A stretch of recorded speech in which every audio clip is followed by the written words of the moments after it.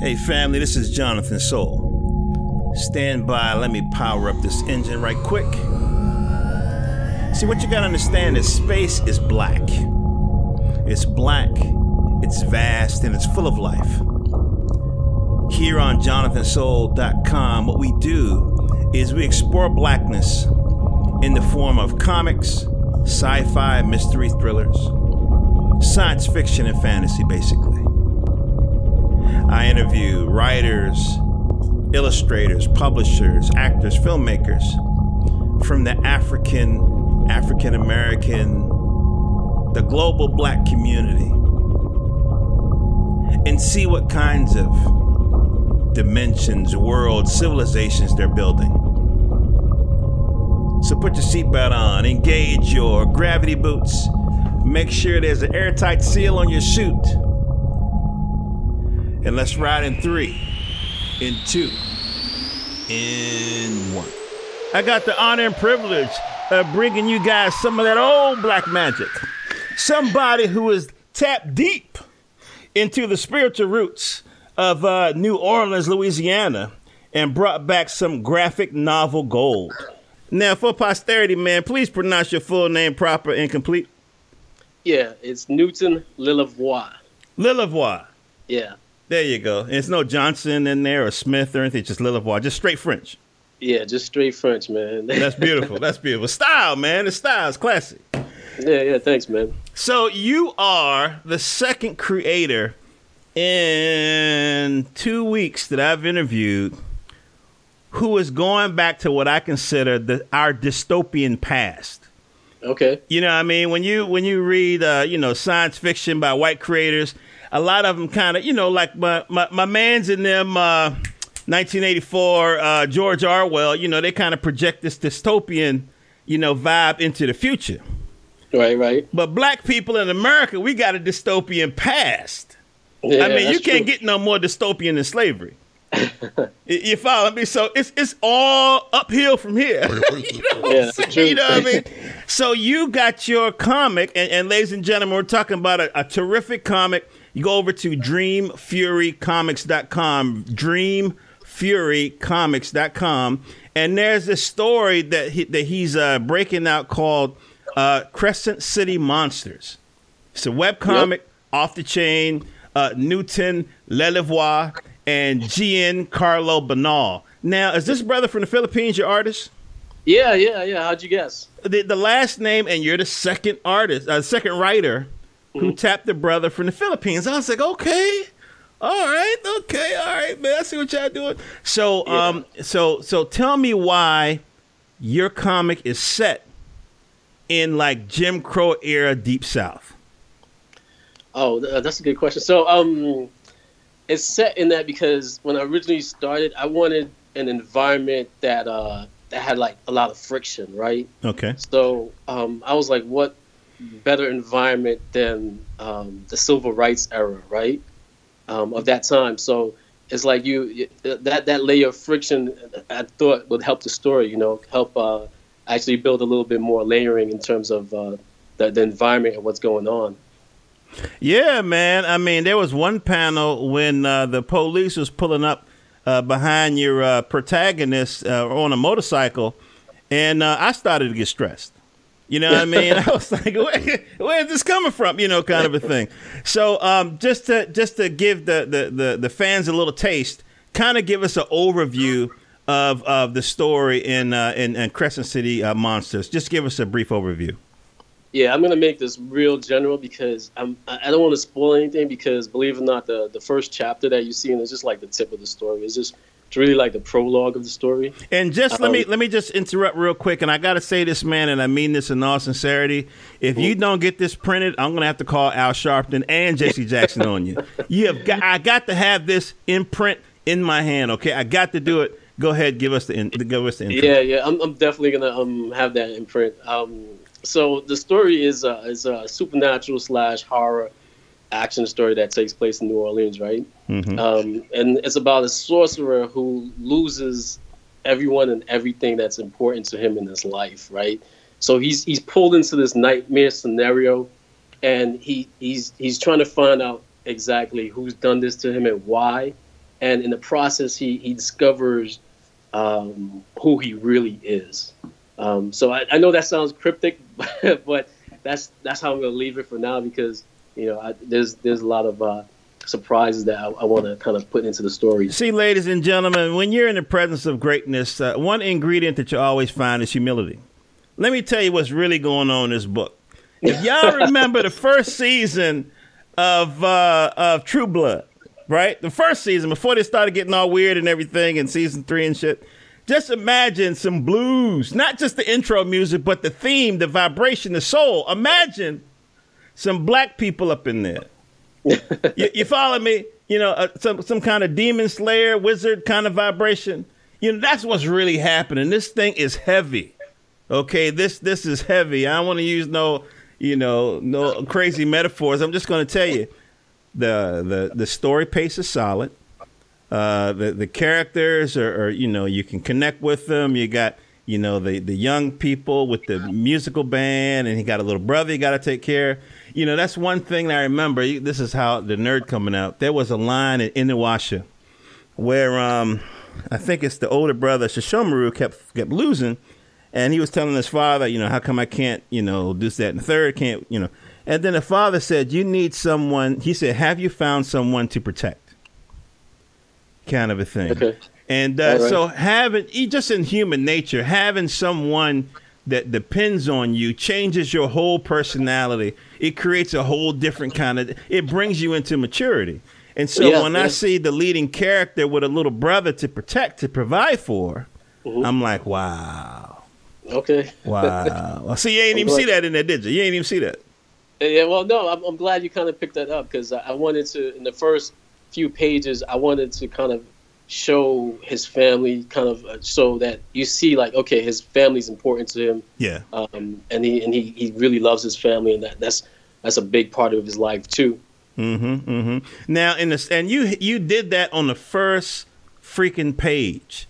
All right. Yeah. And then on the second page, I see him talking to a woman, has a maternal vibration. And then I'm seeing a very strong black man on the cover with like a wolf behind him in this frame over the fireplace. Can you talk about that a little bit? Yeah, it's funny because my artist Gian, when we first started, I used to write. I don't do this so much now because we've got like a really good relationship in terms of like communication. In fact, sometimes it's like he's reading my mind. Mm-hmm. But in the beginning, I used to write a lot of details, right, about the scene and stuff like that. And I was like, so there's a backstory in it where his family is old time, not just from New Orleans, but that part of down south where you had fur trappers and there's like werewolves in the background story. So that's why you see that huge wolf and. Wow. So there's a little background story to that, and so I just wanted to kind of like put that in the picture, like hint, so. You want to tease a little bit that there might be a prequel after you put this on ink and paper. Yeah, I'm surprised you caught that, because in the beginning I used to put a lot of little things in it that kind of like hints at, hey, if I begin to expand the story, there's a little reference to it. Before, and it's not like I just came out of it with the blue. You know what I mean? That's how you can tell quality. When you go into the corners and the nooks and the crannies and put little gems. That's something that I'm thinking about the old name that Daoud Anyebwile did in Brother Man back in the 90s. We're in a black arts renaissance right now. We had another one before this in like 90, I think it's like 90 up till 94, 95 or something like that. And he used to do the same thing. Put these little references in the little corners and stuff and everything. So, no, I peeped it. Now, tell me about the protagonist, because I might have missed his name. I got the name of his drummer and I got the name of his guitarist, but I don't remember his name. Oh, Jonas? Jonas. So, okay. All right. Yeah. Okay, I'm not sure why. They said Jonas like 12 times. Okay, why do you got the animals talking? Oh. So those are mystical creatures, really. So they're not just regular, owls or ravens. So just a big, well, not big spoiler, but a tiny little spoiler. You'll see one of them, transform. Okay, no. Tell about it. Now, so you'll see, ladies and gentlemen, did you? Is this something that you grew up with? Is this research that you've done? I mean, how did you pull all these pieces together?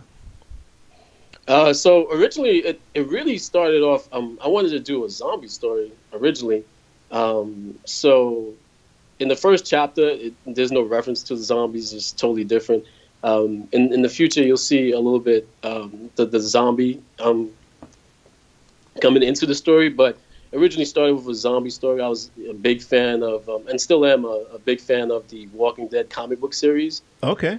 I thought Kirkman did a really good job with that, and I liked it because it felt like I was watching TV while I was reading a comic book. Wow. It felt so. When I saw that writing style, and I was like, you know what? I was like, this is really dope. And so when I decided to do this, I decided to kind of have that same kind of approach where I wanted them to feel like they were watching a TV series while reading a comic book. Okay.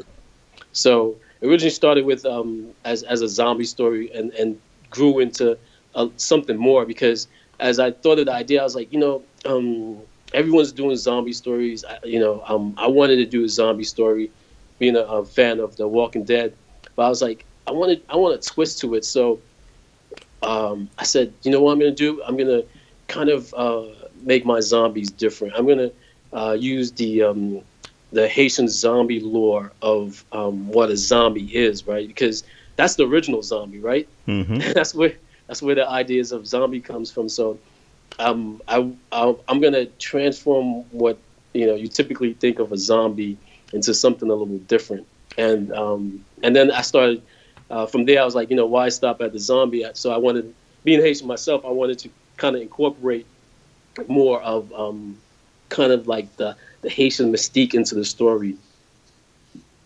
Well, see, I think you got that, particularly when the guys go into the club. And I'm not going to, give too much detail. But the way he related to the crowd, the way he related to the other guys, including related to the women, there was some swag in there. You know what I mean? You could tell. You could tell. Now, let's take a nice little sidebar and let's talk about zombies. Mm-hmm. Now, I want to know, in your opinion, when did we get what I call the technological zombie? For a while, zombies was just the realm of mysticism. You pissed off I don't want to say witch doctor, but a mystical type of person. You know what I mean? Next thing you know, you waking up in a grave. You know what I'm saying? Yeah. And that ruins your whole weekend. But now, a virus spreads, and do you have an opinion on which zombie you prefer? Like the traditional, voodoo type zombie, voodoo, whatever you call it, and then or this biological, technological type zombie. Which Diet or Coke? Which do you prefer? Pepsi or Coke? Wow. That's a good question. So The Walking Dead is more of a biological kind of thing. It's kind of inferred in that. So and for the most part, I think that seems to be a little bit in terms of scaring people. I think that hits the spot a little bit more now, because I remember back in the days when anthrax and biochemicals was a big thing. Right. Saddam was using biochemicals on his own people, and in the news that was a big deal at that time. And I remember, and so it was like I think maybe that was a part of the reason why the zombies started to become a little bit more biotech based. Okay. That's my thinking about it. All right. Now I'm trying to remember that early movie by that Spanish brother. I can't remember his name. Was it Dawn of the Dead or Day of the Dead or something? The old joint, black and white, with the brother who survived to the very end. And then the police killed him. What was that? What's the name of that one? I forgot the name, but I know what you're talking about. Yeah. To me, that was like, I think the first movie that I remember where it wasn't like a voodoo type. It wasn't no drums. You know what I mean? It wasn't no village. It wasn't no white explorer. You know what I mean? Kind of a thing. It was so what is it about zombies that excited you? Zombies over vampires or something like that? Well, the idea that you could come back from life, right, but you're not really alive. You know what I mean? That's just like, it's just a scary thought.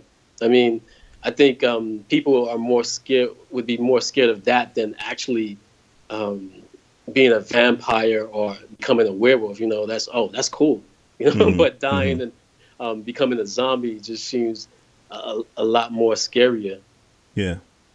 The other thing that I enjoy about this book is that your character, Jonas, is his own man. He's not, some sidekick. He's not waiting for somebody to save him or, gee, Batman, what we're going to, I mean, it's none of that bullshit. If it was, I wouldn't even be talking to you right now. It's none of that kind of stuff. You know what I mean? But not only that, he's leading his family in the absence of his father, right? And then he got this little girl that he's trying to build something with, and he got a band. So it's a lot of people depending on him. Yeah. I wanted him to be a natural born leader sort of personality. Like, people follow him because he's just a born natural leader, and he cares about people, and he tries to help people as much as he can. So I wanted to kind of convey that sense, and that he's always trying to do right, and it's part of his nature to try to make sure that justice is served, no matter what the consequences. He's not one of those people who just lays back and let things happen. Right. So we, we're not going to get too much into the book, but again, ladies and gentlemen, just to remind you, go over to dreamfurycomics.com. That's plural, dreamfurycomics.com. And you can check out the webcomic. I think it's like 20 pages that I've gone through. The art is fantastic. Can you tell me about your artist? How did you hook up with him? And then tell me about the process of y'all working together. Oh, yeah. Gene is great. He's his full name is, like we mentioned earlier, Giancarlo Bernal. He hails from the Philippines. That guy is awesome. It was funny because the way I was looking for artists is I would ask them to do commissions of the characters that was in the story. Mm-hmm. So, I'd ask one artist to do this character and another artist to do this, another character. And I asked them to do this monster for me. And the thing that he brought back was like, it was crazy. It had so much details. I was like, yo, this is the guy right here. Wow. I was like, this is the guy. So I was like, yo, let's start the comic book, right? I think he only did like 2 characters for me, and I was like, that was enough. I was like, let's start. And I remember getting back the first page, and when I got the first page back, I mean, I was really blown away. Wow. And it was, how you guys, like, I see people's reaction to his art, but my reaction to his art is even like more intensified because it's like I'm writing something for him, right? And I have this vision, and then he's implementing it on the computer, and it's like whatever he's putting out is even better than what I imagined. Wow. And it's been a really great relationship. He really inspires me. Like what I do now is like I give him pages at like 4 or 5. The script 4 or 5 pages at a time because I want to see what he does. And so like when I see his drawings, it helps inspire me. Sometimes I'll tweak certain things in the story because I see what he gives me back, and I'm like, okay, all right. And then like for example, like we had I had originally designed these monsters, and the Grunch, those little guys. Originally they looked nothing like that. But as he was producing the drawings and we were getting closer to producing that page, I was like, no, you know what? I was like, the monster that we designed, this is not the right thing. I was like, according to the way, the way Gene is drawing and the way the story is flowing right now, I need to change it. So I changed it. and I'm pretty happy with the way it came out because I did a lot of research on that because the grunge in particular because that is a pure New Orleans creature right there.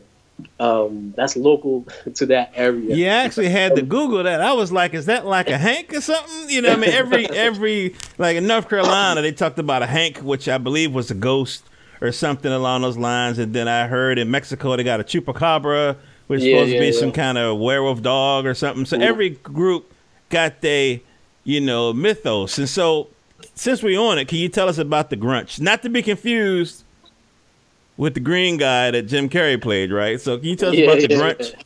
Yeah. So in New Orleans, there's this myth about a mixture of these people. They were a mixture of dwarves and albinos. And because those two groups back in the days were really outcasts in society, they interbred. And because they interbred, they became like this monstrous kind of human-like creature, right?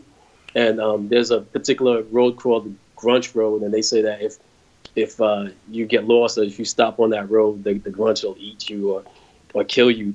And when I was doing research on that, I would Google the images as to see what a grunge was, and the grunge, from what I seen on Google, they were like these little creatures, and they really look like lizard-like or demons and real tiny little creatures or big creatures, but and originally I was kind of basing how they would look on that, but then as I thought about it more, I was like, wait a minute, this monster is based on a mixture of albinos and dwarves. So I was like, nah, you know what? I'm gonna flip it because I want to redefine what a grunge looks like. So all right, so we flipped it. That's cool. Now, let's talk about the communication. He's from the Philippines, so in the Philippines they speak Spanish, right? No, there's I forgot what it's called. I forgot what it's called, but I think it starts with a T, but it's not. So it's tell not me about the exactly communication. He's an English speaker. How did y'all do it? We, believe it or not, we've never talked over the phone. It's pure email and instant messaging. Okay. Yeah, so we email back and forth. We use Google Docs to share documents. Okay.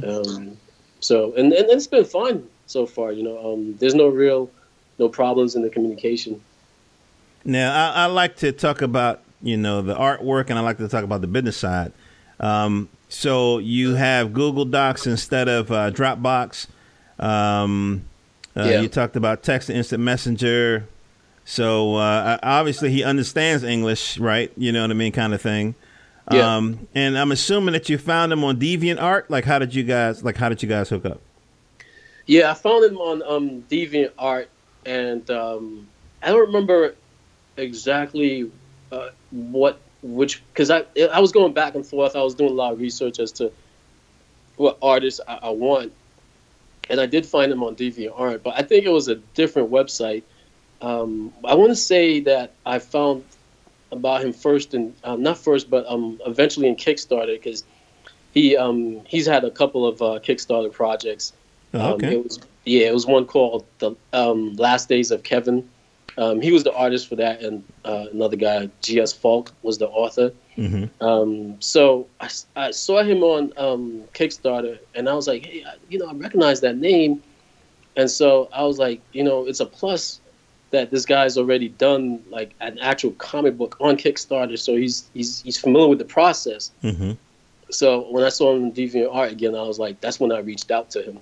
Gotcha. But yeah, I was using a lot of different websites. One of them was Behance. I'll look at Behance too. You can find artists there. But yeah, it's a lot of work doing research and finding artists, just the right artist for your story. Yeah. Because you have to go through, it feels like 100 artists before you could even actually decide who you're going to go with. Now, getting deeper into this process, can you talk a little bit about, how you guys, you don't have to give me a number, but tell me how you arrived at a price. Was it just a set price? Was it negotiated? Did you use PayPal or some other means? Bitcoin, like tell me about that mechanical process. Yeah, the process, I asked him what his price was, and when he told me his price, I was like, okay. I was like, this guy's definitely worth it. Mm-hmm. And from there, you know, I have a templated contract that I use, and there's a website called Docracy. Okay. It's a great website because you can create a contract, and people can sign it electronically. So Wow. you create the contract, you send it out in the email. The person clicks on the email, goes to the Docracy site, they sign it or not sign it according to whatever they want to change, and then once everything's done and agreed with, you sign it, and boom, that's it. You've actually implemented that contract with somebody halfway across the world. Amazing. Yeah. Now let me break in here real quick, man. Nobody's gonna say this but me, so people, I'll say it myself. I'm in IT, right? And so, you know, somebody like myself in IT might say, man, you know, I'm doing okay. I can't complain. But I know that there's people coming up in IT who don't want to compete with folk from overseas whose government actually is investing in infrastructure, investing in, you know, the education and all that kind of stuff. You know, so somebody like myself, I'm against outsourcing of big companies. I want you to work with Americans, blah, blah, blah, blah. That's funny. I'm in IT too, and I'm a consultant. I see that all the time, man. There's people it's funny because people complain about, the Mexicans are coming here and taking all our jobs. Right. But the Mexicans, they're really taking the low-paying jobs, right? Mm-hmm. But I work for an IT consulting company. People have no idea how much good white-collar jobs are being just sent overseas. Yeah. And it's incredible. And these are high-paying, high-collar jobs. It's not like, you know, so I'm like, people are looking in the wrong place when they talk about some of these concerns. Yeah. But on the flip side, artists like yourself, you know, and again, it's not just you. It's like other people outsource printing. Some artists I talk to, their books gets printed in China. And you can't argue the fact that capital chases cheap labor, but capital also chases inexpensive and quality labor kind of a thing. Yeah. You know what I mean? It's like, you know, in the West, I think that we should maybe take the posture of, instead of complaining, well, they're outsourcing everything, we could do like you and create something to where you know what I mean? If you the outsourcer, you know, it seems to work in your favor. You know what I mean? Because you get a quality product. Somebody else overseas. You know, that's the only way you could, because you can't bitch about the world how you want it to be. You got to take it as it is. Yeah, and it's interesting, too, because outsourcing doesn't just benefit the big guys. They also benefit the little guys like me, you know, because it lowers the barrier to entry, you know. Now, instead of paying, you know, I don't know, like $3,000 just to start something, now you can start off with maybe $500, $1,000 just to fulfill your dream, you know. And for people, that's a big difference, you know, as to whether or not they can continue doing what they love to do. Yeah. I mean, that's the whole thing. Not only is, you know, the software on your desktop as powerful as what Walt Disney and them had, you know, back in the day or whatever. Yeah. But the skill sets, like you said, I mean, the world is smaller. I remember an interview with, I think it was Todd McFarlane who did Spawn. And he was talking about how he was looking for a new artist, and somebody hit him up from like a Scandinavian country or whatever. And he sent him via email his portfolio, and he picked them right on the spot. They negotiated price and then boom. As opposed to back in, you know, when I was a little bit younger, well, I had to walk around my portfolio and go and open up the little black leather thing and show my stuff. So the world is so much smaller. It's so much smaller. Now, so the good thing is you mentioned earlier that, you know, already agreed that if you don't print this, Jesse Jackson, Al Sharpton, you know what I mean, Umar Johnson are going to have all of them at your door. You know what I mean? You know what I mean? The good thing is you're going to have a fully laid out book when you start your Kickstarter, right? Is that your master plan? Yeah, because I'm a big fan of Kickstarter. supported a lot of comic books via Kickstarter. In fact, it's almost an addiction. So, the one pet peeve I have is when people, I don't mind that they don't have the full book, but their deadlines are like so off. Like, you know, instead of being like, I can understand being 6 weeks behind, but sometimes you're talking about like 3-4 months. You got me on camera? Because I'm showing this book that I finally got after 2 fucking years. Me supporting this Kickstarter. You probably know what I'm talking about. I don't put the brothers on blast. 2 fucking years, man. Yeah. Finally got this graphic novel.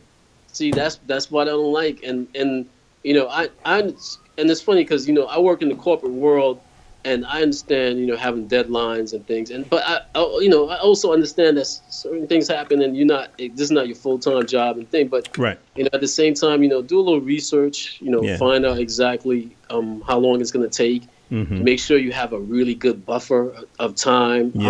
So I was like, you know what, I want to make sure that I have like almost everything done as much as possible, so that when I start this, people can actually go to the webcomic, take a look at what's happening, and then they see for themselves, okay, you know what, I actually want this in print. Let me go buy this. I'm not sure how people do it because I would be scared if all I had was an idea and an artist, and then I'm like, all right, let's do this Kickstarter project, you know, show them a few pages, and then do the pages and then try to get it done that way, because, you know, shit happens. There's so many things that could go wrong. To me, that's scarier, you know, than actually going ahead and produce your comic book first. Yeah, you know? Man, because if you fuck up, it's not like you ruin your reputation on the east side of New Orleans. This worldwide. Talking about you in the Philippines for 10 years. You know what I mean? It's like, you know. But here's the thing about Kickstarter, though. One, you're right. It lowers the barrier of entry. But two, it exposes the fact that people want something different other than Batman, Superman, blah, blah, blah, blah. You know what I mean? It's like all these other, you know, ideas. And here's the other thing. The black Kickstarters are hitting their goals, hitting them early, and going over. Yeah, and you'll notice that with a lot of the some underserved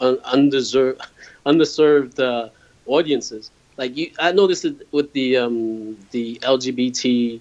I know I probably just massacred that up, but their community, they always back each other up. Like whenever you see a book like that, the same thing with the black community.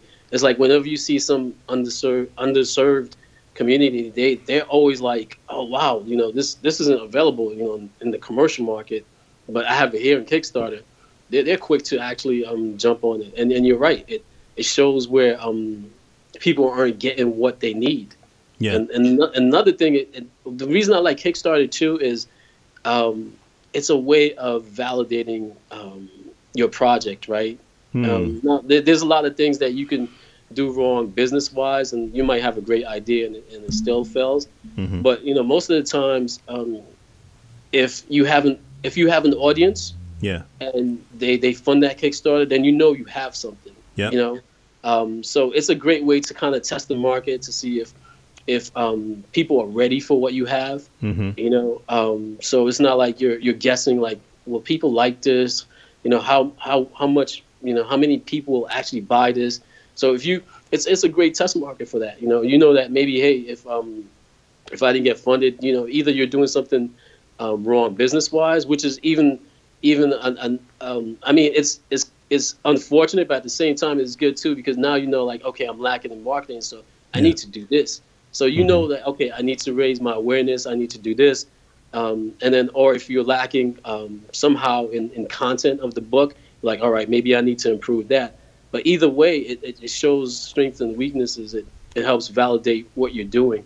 Okay, let's go with that marketing vibration. So how do you market DreamFuryComics.com? How do you market?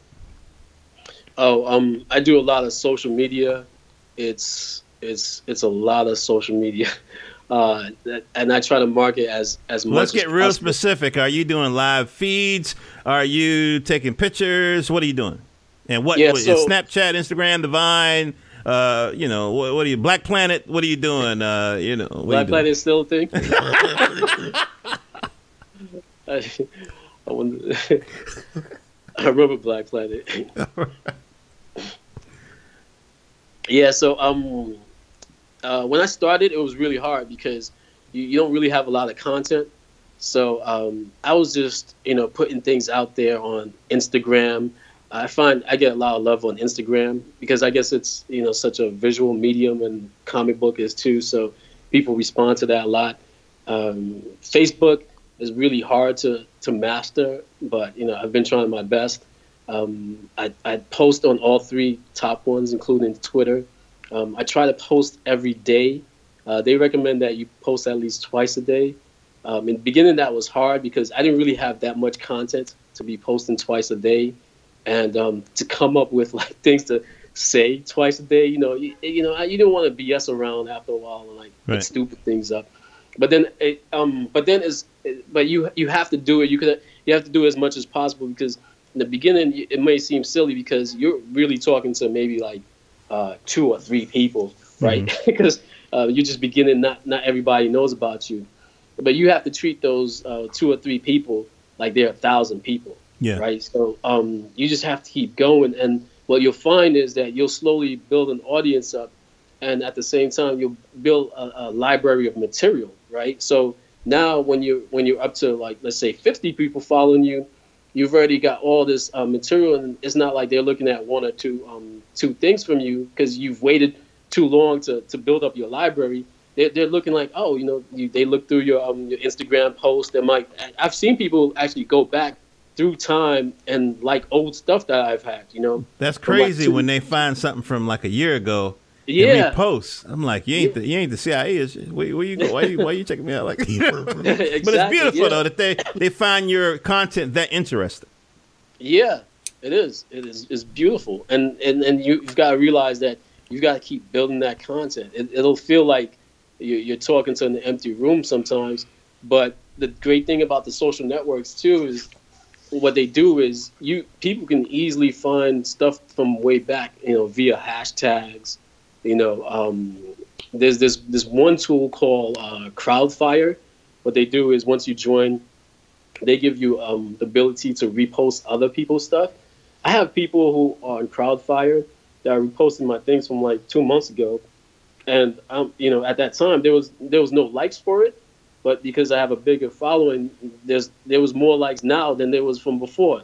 Wow. So you can't really judge what you're doing at the current time, because in the future it will pay off. You'll build a large library of social media content. So it kind of frustrates me when I hear people they're like, oh well, you know what, I'm just gonna wait till my stuff is getting better or I have enough things. Now as soon as you think that you're gonna start a story, put something up. I don't care if it's a stick figure of your character, or sometimes in like Instagram you could actually type out words instead of sending a picture.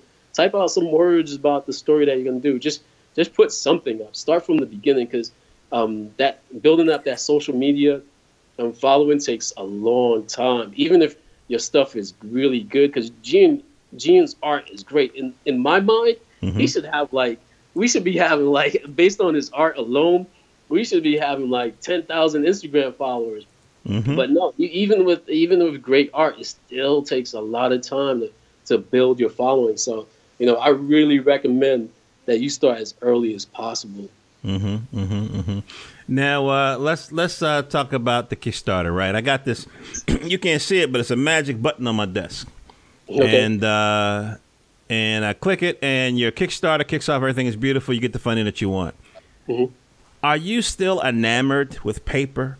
I mean, you could easily just take, what Gian.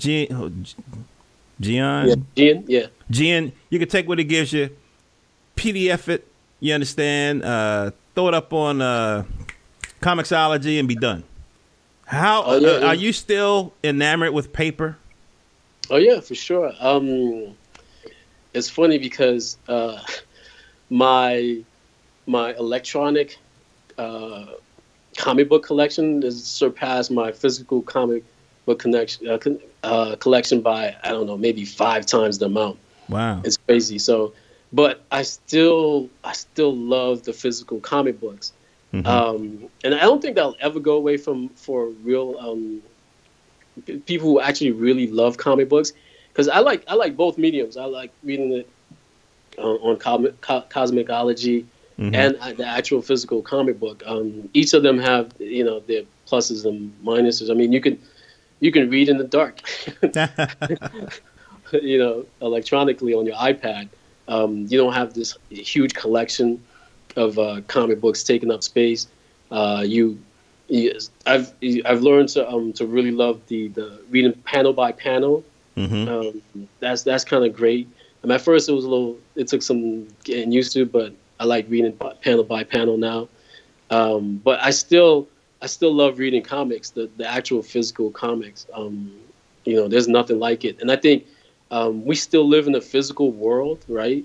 And like when you like for example, Instagram, right? I was thinking about it one day and I was like, I think one of the things that made Instagram blow up real quick is that people physically, at that time, I think they were the first people to do it, or maybe one of the first people to like something. You had to physically tap it, right? That's a big thing. So you're physically, you're physically making a connection with something you like, right?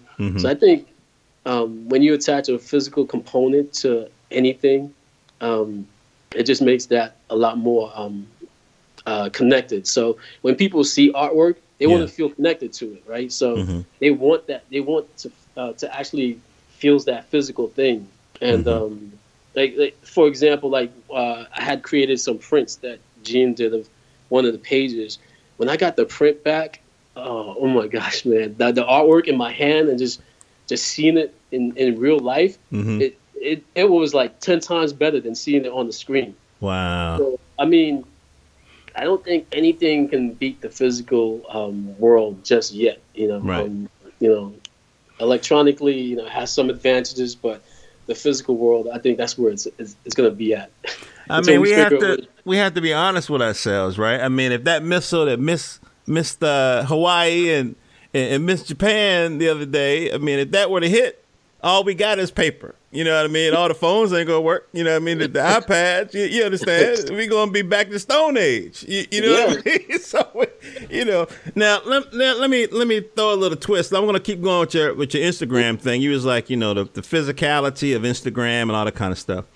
Wouldn't it be crazy because this is the Renaissance, this is gaining popularity. And so the way it usually works, just like jazz in the old days, right?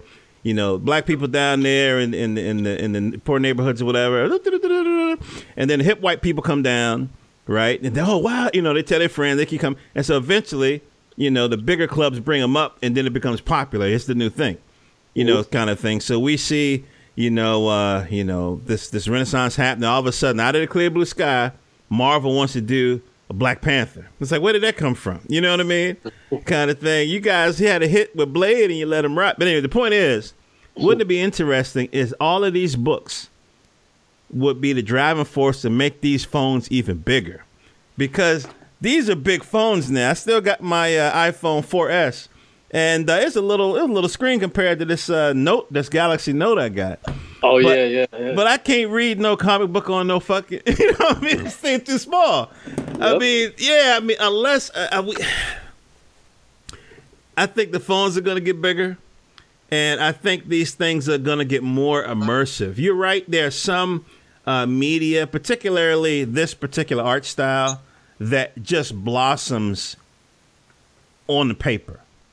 You know what I mean? There's some art styles like this Kickstarter I supported.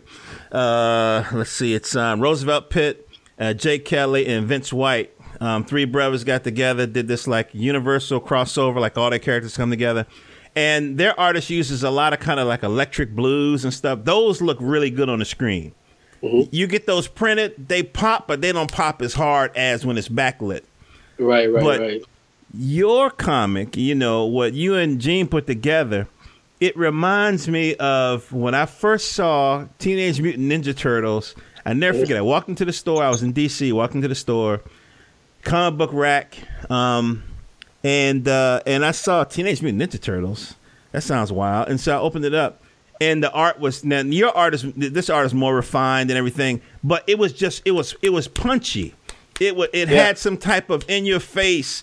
Like I'm looking at page, almost the last page, where he has these weapons. I'm not going to say what they are, but his face is kind of lit because of the weapons and stuff.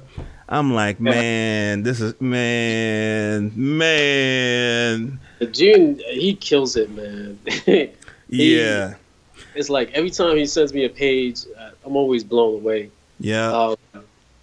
I mean, and you know what's funny? In fact, I got to do. I was planning to do a live feed on this Instagram, but there was a particular page where he's talking to his girlfriend. Mm-hmm.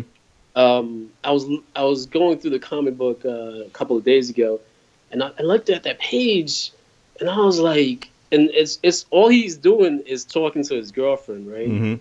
And I looked at that page, and I was like, man, this page is crazy, because when you look at the way the body language that he uses as they're talking in the conversation, it was so fluid, it was so real, and I was like, I really got goosebumps, because I was like, yo, because I have the Photoshop file, right? So I just took off the layer where there are no bubbles, mm-hmm. and I looked at it, and the body language that he was using to convey the actual emotions and the ideas that they're saying in that conversation was so on point. I was like, yo, this is not even an action page, but it's just people talking. Yeah. But you could feel. I was like, I'm gonna say it again. If Gene is listening right now, he's the bomb, man. I feel real lucky to have him as an artist, man. Yeah, I think both of you guys together make a terrific duo. My favorite panel isn't even an action panel. It's on page 16. Again, family, DreamFuryComics.com, Crescent City Monsters. It's page 16, and he's about to lay a kiss on a cutie pie. And I'm thinking, okay, surrounding him, I thought it was just a forest. Right, so because the previous panel they took her to I did that before. You take your girl to a little grassy meadow, moonlight. You understand? You know what I mean? And everything, a little kissy and everything. And then so you go to the next panel. It's like, are the trees moving?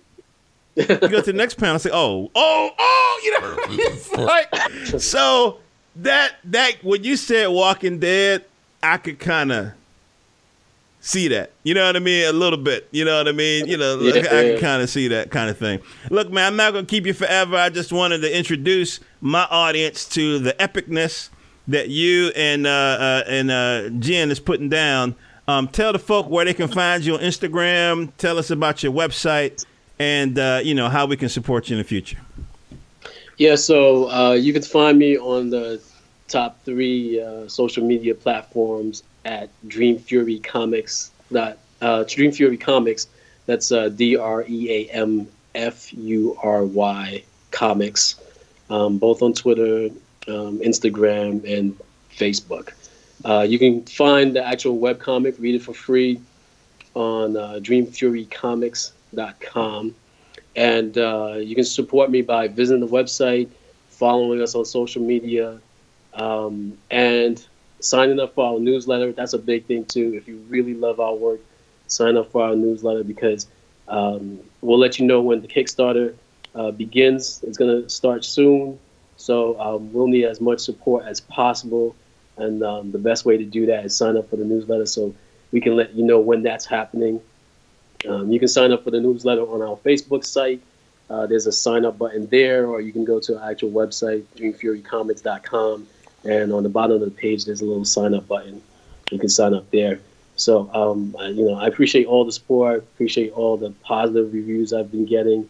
I appreciate you taking some time to have me on your podcast. I've been listening to a few of your podcasts. You're a great interviewer. I love your stuff. So just keep supporting Crescent City Monsters. Yo, family, I hope y'all enjoyed that interview as much as I enjoyed bringing it to you. This is Jonathan Soul speaking with you now. Of course, you can go to jonathansoul.com for more episodes. You can subscribe there. You can also subscribe on SoundCloud and iTunes. Follow me on Twitter, JohnAthanSoul, on Instagram. And of course, if you go to my YouTube channel, you'll see where I do videos reviewing the comics. The thing about comics is it's not just for collectors or enthusiasts of the art form like myself. It's about getting your kids to read again. You know, C-Tick Run is boring as hell, but when they see Bang Zap Pow and they're black characters, that's a whole world of difference. Also, family, you can support the channel by going to Amazon or my site and picking up my novel, my sci-fi novel, Malcolm Mars. I love you guys. Hope all your dreams come true. See you next Sunday here on Jonathan Soul. Peace.